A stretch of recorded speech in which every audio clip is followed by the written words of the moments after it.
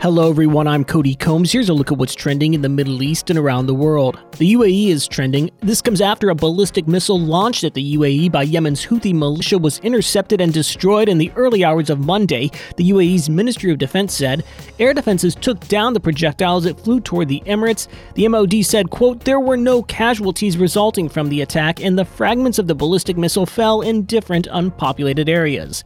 24-year-old Norwegian golfer Viktor Hovland is trending, having emerged as the last man standing on a thrilling, oscillating final day in front of vast galleries at the Dubai Desert Classic Golf Tournament. Quote, "I didn't really think this was possible going into today," Hovland said. "I knew I had to shoot a really low number, but a lot of things also had to go my way, and I'm thankful they did." A boat being referred to as a hydrogen-powered hydrofoil is trending. The Jet, the world's first hydrogen-powered hydrofoil, is to be manufactured in Dubai as the emirate continues to attract innovative technology companies.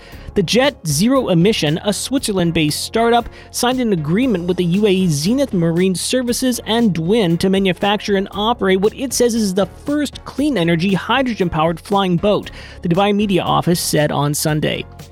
And the NFL teams, the Los Angeles Rams and the Cincinnati Bengals, are trending. That's because both teams have advanced to the most important U.S. football game of the year. That's Super Bowl 56. The Rams defeated the 49ers by a score of 20-17 in Sunday night's NFC Championship game, earning the right to meet the upstart Bengals, who earlier on Sunday defeated the favored Kansas City Chiefs 27-24 in overtime in the AFC title game.